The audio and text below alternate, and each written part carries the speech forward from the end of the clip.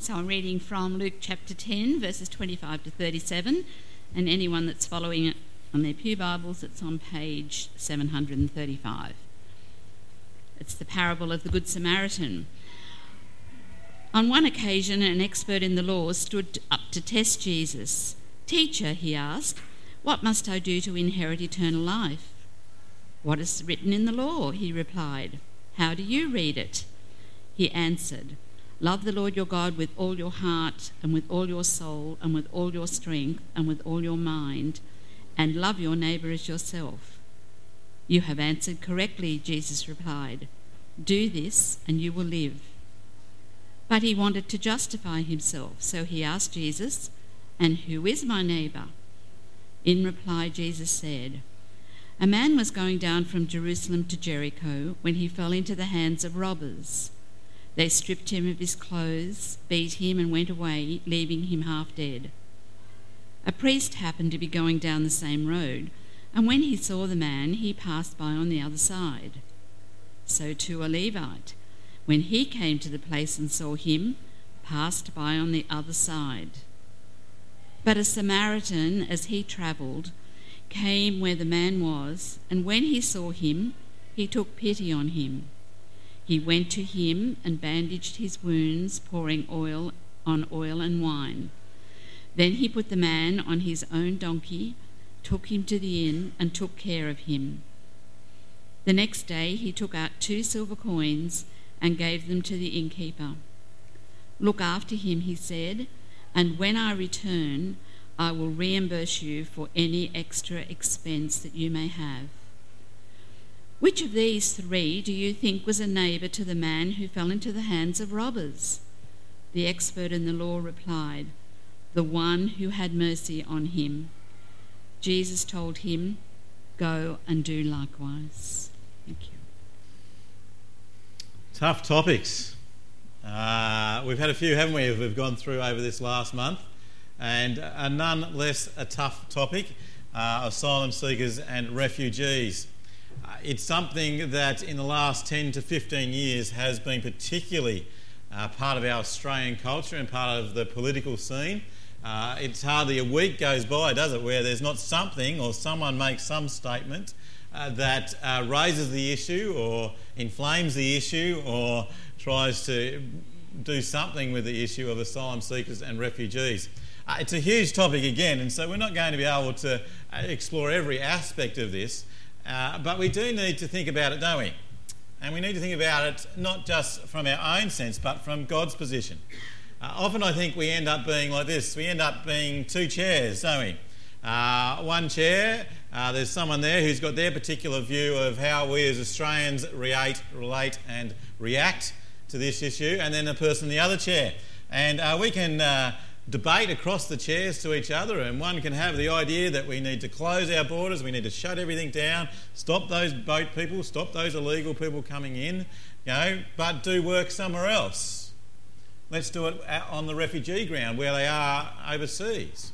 Or we get the other person in the other chair who says, no, bring them all in, let them all in. We are such a big country, we need to have as many people in here. There's great opportunity for them to be here. Let's do that by showing mercy here. Now, both those chairs can have good things in them, can't they? But sometimes those chairs go from being just chairs and are sitting there to being placards and statements and protests, and all of that can be very hurtful and can be very damaging to not only others but to us. But often what we do, I think most Australians actually are just sitting in the chairs, debating about it. What I want to encourage you this morning, and as we come to look at God's Word together, is to think about this not from our own perspective but from God's, from where His heart is. And then as we see where God's heart is, then we can respond in that. I'm not going to tell you which chair you need to sit in. I'm not actually going to say that you need to be sitting in chairs. I'm going to challenge you to get out of the chair. I'm not going to be telling you what you should do and what position you should take, but I want to encourage you to look at God's Word and see how God's Word challenges you and where God's Word takes you in this whole area and situation. So I'm going to pray, and then we're going to think that through together. Let's Heavenly Father, it is a tough topic, this one. It's one that has brought a whole lot of passion and a whole lot of debate and a whole lot of anger at times, Lord. We pray this morning that as we come to look at this together, as your people here, as your people around your word together, Lord, we pray that your Spirit will do a mighty work within us, that we'll be open and honest and listening to what your Spirit has to reveal to us through your word, Lord. We ask this and we pray this in Jesus' name. Amen. And so the first thing I want to say to you, as I've said to you in just about every tough topic that we've had, that it's great to have the topic there, and we can think about it from a political position and from a debating position. But first and foremost, in just about all these tough topics, we need to remember that it's about people. It's about people. That amongst all the stuff that's going on, there are individuals who are being impacted by this big issue in the world today. This is some statistics for you. I'm not going to spend a whole lot of time on them, but just for you to get a little bit of a glimpse of what's happening around the world today. The UNHCR, which is the United Nations aspect of the refugee issue, as they look at it, they tell us that today across the world there are 65.3 million displaced people. Now, they may be displaced within their own country, they may be displaced and heading to other countries, but there's 65.3 million of them. There's 21.3 million refugees looking in other places to get out of their country to go to another country. I can't remember the exact statistic, but the statistic of number of those who are under 18 is something like about 50 to 60% of them. It's a phenomenal figure that most of the people that are looking for refugee status around the world at the moment, a large percentage of them are kids and unaccompanied children. Some of those are stats there. You'll see where are they going to, where are they coming from, all those different parts of it. There's lots of different things there that you can look at. And in some senses, it almost does grab you, doesn't it? And it's almost overwhelming. It's almost too big. But in that are people, individuals, who for many different reasons are living in hellish situations and need to get out. Their lives are on the line. Their livelihoods are on their line. Their health is on the line. There are individuals amongst that 65.3 million. And so as individual people, we need to sit back and think about that and think about what God thinks of every individual. You see, all people matter to God. Sometimes, don't we? We sit here in this very comfortable part of Australia in our little armchairs debating this about different people and what they're like and who they are and what they're going to do and what they're going to do. God says all of them matter. And all of them have dignity. In Genesis 1, God created everyone, didn't he? All human beings. And all human beings are created in the image of God. Now, that image is corrupted, and it's as much corrupted in us as it is in any person. No nation in the world is more corrupted than you and I. Every person in the world matters to God. Every person in the world is in some sense the image of God. And every person in the world has dignity and deserves dignity. And God says that they all matter.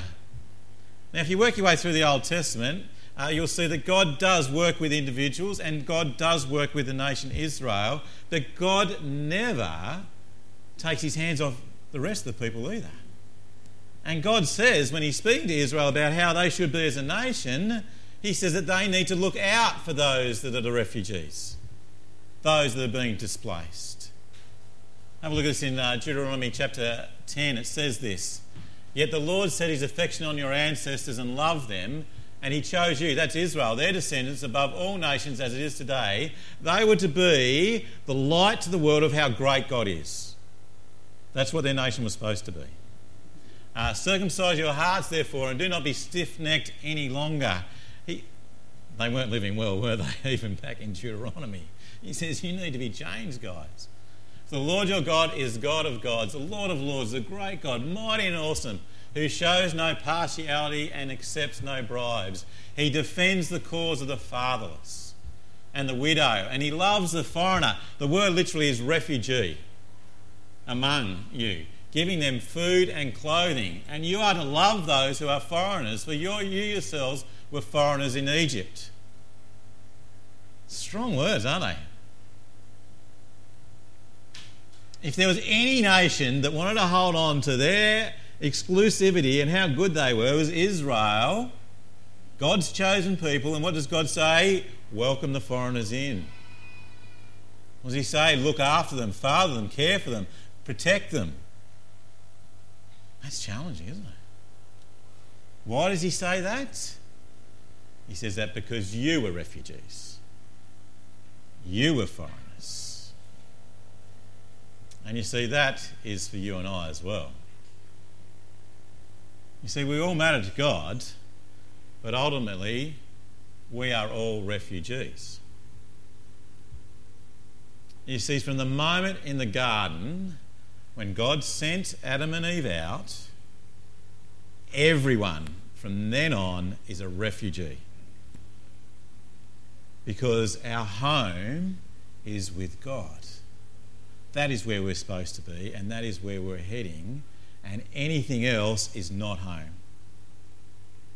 From that moment on, everyone was a refugee and everyone was wanting to come back home to be with God. That is where we were supposed to be. That is the place that we are to be. And if you look at the picture of what God goes through the Old Testament, Israel didn't live up to it, didn't make it, and so God scattered them out. And then when you get to the New Testament, what does Peter say about us? What does Paul say about us? What does Jesus say about us? Jesus says, foxes have homes, but I don't, and neither will you. What does Peter say? We're aliens, we're refugees, we're actually not part of this world. This is not our home, guys. This is not our place. We're actually refugees. We want to go back to be home. Back in the presence of God, back in the perfection with him.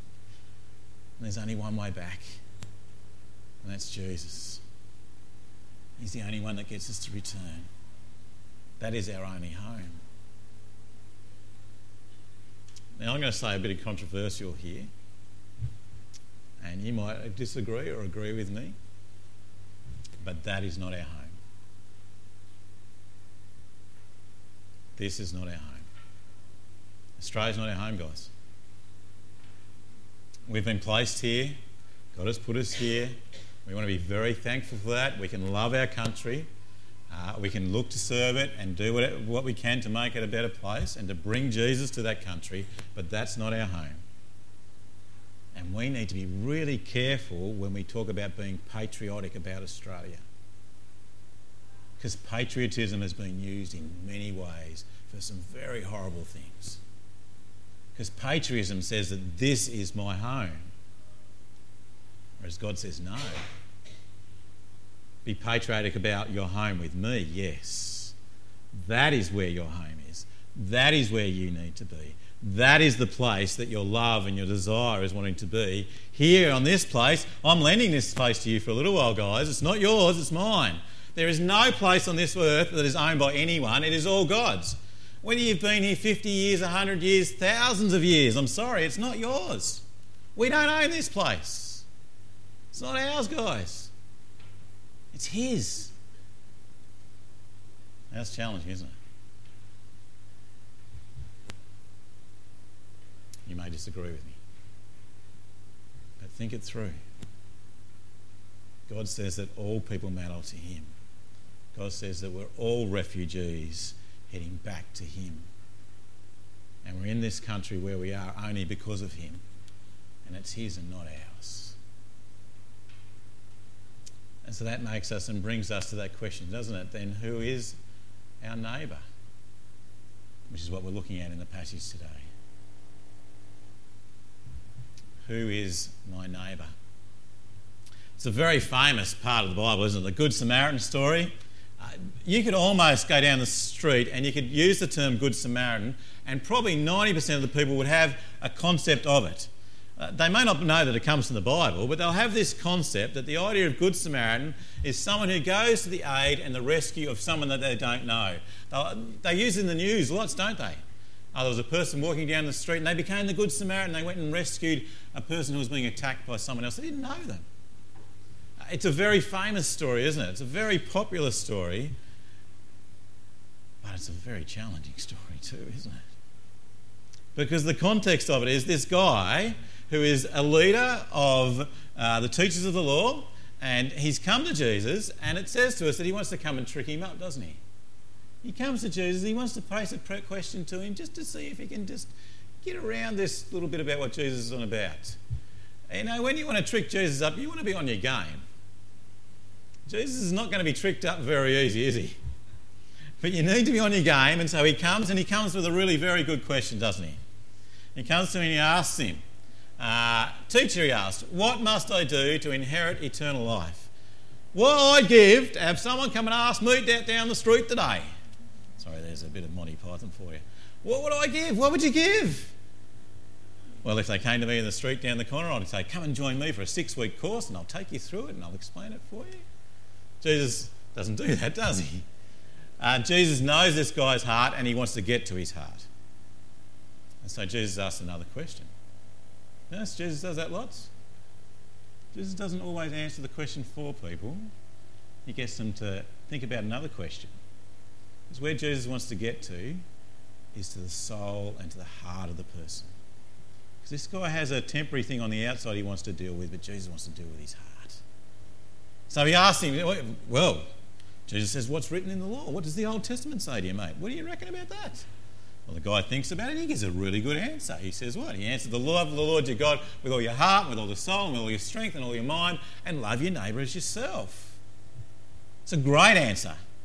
It's the answer the New Testament gives. It's the answer that Jesus gives. But what we're on about, love God and love others is what he says. But Jesus knows there's something underneath here that he needs to get at. Jesus says to him, you've answered correctly. Do this and you will live. Now, Jesus knows that none of us can do that. But he wants to see what this guy's answer is, doesn't he? He wants to find out what this guy's really thinking. And so what does he do? The guy gives another good answer, doesn't he? He says, well, hold on. Hold on. That's a really great... I know that's the summary of the Ten Commandments. Love God, love others. That's great. But I need to bring that down to something manageable. I need to bring that down to something that I can actually... I can put my finger on this. I can actually... That's too big and too broad for me. I need to get this to something. It's like when people ask you, how much should I give at church? How much should I give away? They want you to give a figure, don't they? Because then that becomes manageable. And then I can tick the box. I'm going to say pass mark. That's what this guy wanted, doesn't he? He wants to tick. He wants to be passed. He says, right, I'm in. I've got it. So let's narrow it down. Let's get it to a containable fit here. Let's see what we can work out here. So he says, who's my neighbour? If I can work out who my neighbour is, and Jesus is going to be good here, my neighbour, it's going to be someone who's close by, isn't it? It's going to be someone who looks like me, who sounds like me, who has the same religion as me. That's my neighbour. If I can love them, that's going to be great. Woohoo! I'll get my pass mark. So what does Jesus do? Well, Jesus doesn't automatically go in and tell him you're an idiot, you've got it wrong. He tells a story. He comes in with a story, and it's a great story, isn't it? It works out there, he says, the story of the Good Samaritan. Now, this is a very famous painting from the Middle Ages about the Good Samaritan. And you can see the Samaritan comes over and is helping, and in the background you can sort of see there, over here, we've got the guys that have been on the other side, and they're walking off up to the temple to go and praise God. This is supposed to be shocking. This is supposed to turn this guy's world on its head. This is supposed to turn our world on its head. Because this Samaritan who goes across and helps this guy that's been bashed and knocked around is not the guy that you're expecting to do that. You know, the religious guys, the really good guys, they're the ones that are supposed to go and do that. Samaritans, they're dirty. They're half-castes. You don't talk to them. They're on the edge of society. They're in their own little place over there. Don't go near them.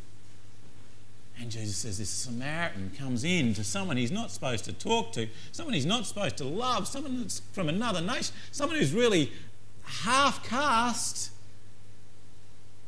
And he picks him up. He loves him and he cares for him. And he places him in an inn and he pays for him.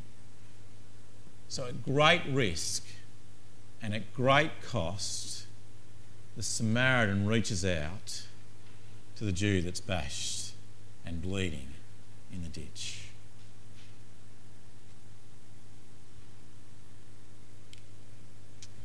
The question that runs through your mind, isn't it? And the question that Jesus is wanting this guy to work out is, who are you in this story? Now, the teacher of the law knows that he's a teacher of the law, and the teachers of the law have walked past and he's thinking, stuff, I'm not supposed to be one of them, am I? But that's who I'm looking like. And he thinks, who am I in the story? Who are you in the story? Now, the interesting twist about all of this is that actually the guy who's asked the question, and you and I, are the guy who's in the ditch. We're actually the ones that are being bashed around. We're actually the ones that are broken. We're the ones that actually cannot do anything to save ourselves or to rescue ourselves. And the Samaritan is actually Jesus, who at great risk and who at great cost reaches into our sinful, broken world. He's holy, he's pure, he's righteous, but he comes and lives amongst us, dirty, broken, sinful people who are in the ditch, who cannot rescue ourselves. And he pulls us out. You see, none of us can be the Samaritan until Jesus has rescued us and taken us out of the ditch. You see, he's the one that does that. He's the one that pulls us out. And then as we follow him, then we go to do likewise. You see, at the cross, Jesus goes at great cost, at great risk for you and me. But not just for you and me, but for everyone in the world. For all the refugees, you and me included, so that they can be rescued, so that they can know him and that they can be home. It's a wonderful story, isn't it? A challenging story. You see, when you get to Revelation 7:9 and we get the picture of our ultimate home, look at what it looks like. After this I looked, and there before me was a great multitude that no one could count, from every nation, tribe, people and language, standing before the throne, before the Lamb. They were wearing white robes and were holding palm branches in their hand. And they were praising God. Every tribe, every nation, every people, every language, that's people from all over the world, are standing there. This is a classic look of the world's map, isn't it? When you look at the world map like this, it's all sectioned off, isn't it? Borders, lines, nations, names, places. That's the world that we live in. It's borders everywhere, isn't it? Blocking people out, stopping to do all these sorts of things. This is the picture of God's world. No borders. No keeping people out.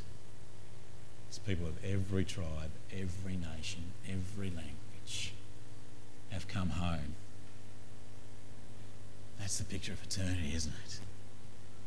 And that's the picture that God lays on our hearts, doesn't he? For the world that we live in now. Now, God knows it's a broken world, and I know it's a broken world, and there are whole lots of things that we need to take into account when we think about refugees and asylum seekers. There is so much there. When we think of policy and practice, we do really need to put a whole lot of thinking into that. And this world is a dangerous place and a broken place, and that means it's not going to be like that yet. But as we think about this, as we form our own opinions and our own thoughts and what's going on for us, can I encourage you to be guided by God's word and his heart, and not the politics, not the politicians, not the leaders of the country, but the one who leads the whole world, the King of the whole universe, our King Jesus. Think about it from his perspective. And the one thing I really want to encourage you to do, and I'm not going to tell you whether you need to be working from this perspective or that perspective, but the one thing that Jesus does, doesn't he? At the end of this passage, at the end of the Good Samaritan, he doesn't say, well, let's have a debate about who's the good guy here. Let's not have a theological discussion about whether the guy should have walked past or not past. What does he say? He says, go and do likewise. What he's saying to you and I this morning is get out of those armchairs. Don't stay in the armchairs. The armchairs is not where I want you. I want you out. I want you putting love into action. I want you to get out there and do. You see, love isn't just a word. Love does. Love is an action. It drives us out of our armchairs and out into the world to people who go and show mercy. To a world that everyone is a refugee. To a world that needs to hear the hope of Jesus. And that is everyone in the world. So can I encourage you to get out, to do. And that may well be that you need to write to your politicians. That may well be that you need to get down and you need to write out what you want to see happen and encouraging them. But I want you, as you think about, as you're encouraging the things in God's heart for people. For grace, for compassion, for love, for welcoming. Now, what that looks like, you can work out the right bits about it, but it's got to have those things. If we're going to be writing from God's heart, from Jesus' perspective, it needs to be cased in that, doesn't it? Not vitriol, not anger, but in grace and compassion and love. Write to them. Get out there and do that. There's a couple of other things I encourage you can think about as well. Now, these are some places that you can go to or you can get involved with if you think this is part of what God's speaking to you this morning. There's an organisation that works out of Lismore called Sanctuary Northern Rivers. It's a Christian organisation based out of a number of Christians in Lismore, and they are doing some amazing stuff with helping refugees resettle or settle into Lismore and the surrounding areas. Go onto the website and have a look at their testimonies. I didn't have time to do that today for you, but more than half of the testimonies of those that have come out are Christians, and how they're seeing how God's hand is part of what's going on for them being settled in Lismore. Have a look at that. There's people in town, the Gateses with Richard Gates, and I've forgotten her name. Who remembers her name? Pam. They're involved with that. Go and talk to them about it. It's an amazing organisation. Have a think about that if that's where your heart is. Jericho Road is the compassion arm of the Presbyterian Church of New South Wales. They're at the moment looking at how they respond to the refugee situation, and as a whole lot more come into Australia in the next 12 months, go onto their website. Have a look about how you can either help provide things for them, or they're even looking for places where they can come and have a holiday. A place where they can come and stay and get to experience Australia. Maybe you want to open up your home to be a place where you can have them come in and you can start speaking to them and realise that they're people. That's what I'm talking about there. I don't know whether you get an opportunity to do that here, but if you're from Sydney, visit a detention centre. Rather than sit back and look at what the television proclaiming what it is, go and visit it. Go and see what's happening on the ground. Maybe start writing to someone who's in one of those detention centres. Start getting to know people that are there. A couple of years ago, we did the book by Bill Hybels, Walk Across the Room, which is about just going across and talking to people. It's uncomfortable, it's hard, it's not easy. But why don't we walk across the room or walk across the street or walk into Lismore and go and speak to the people who are really black-skinned from the Sudan? Go across and chat to them. It might be awkward, it might be difficult, but we need to have those awkward, difficult conversations, don't we? Because they're the things that God sends us to the people. That may be one of the things that God's using to bring them to himself. And it'll stretch you, won't it, as well? It'll stretch us. Love gets out of the armchair and does. Can I encourage you this morning to go home, think about, pray about, read those passages in the Bible, go back and spend some time in the Good Samaritan story and ask God to lay on your heart what he wants out of that for you. And when you get to the very, very last line, Jesus says, go and do likewise. Let's pray.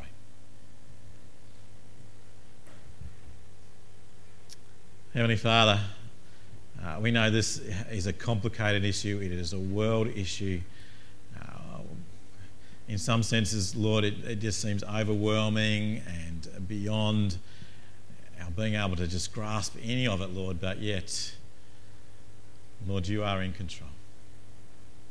And Lord, you have a heart for all people. And all people matter. Lord, and all people, including us, are refugees from our true home with you, Lord, in eternity. Help us not point our fingers at others, but Lord, help us open our arms and our hands and our hearts and our lives to fellow refugees, Lord. To show your love and your compassion and your mercy. To reach out and walk across the room, Lord. To show love and mercy and grace and compassion that you've shown to us, Lord, that we may show them to others. Lord, we're not going to be able to do that by ourselves. We're not going to be able to do that in our own strength. Lord, it's only by your Spirit working within us, your Spirit applying your word, your Spirit transforming our lives to be more like Jesus, Lord. That is the only way that this can happen. And Lord, we pray for your Spirit to do a mighty work within our hearts and our lives today, Lord. May we go from here people who aren't the same, but people who are changed. Changed by you, Lord, to be more like your Son Jesus, to go out and show mercy and to do likewise. We pray this in Jesus' name. Amen.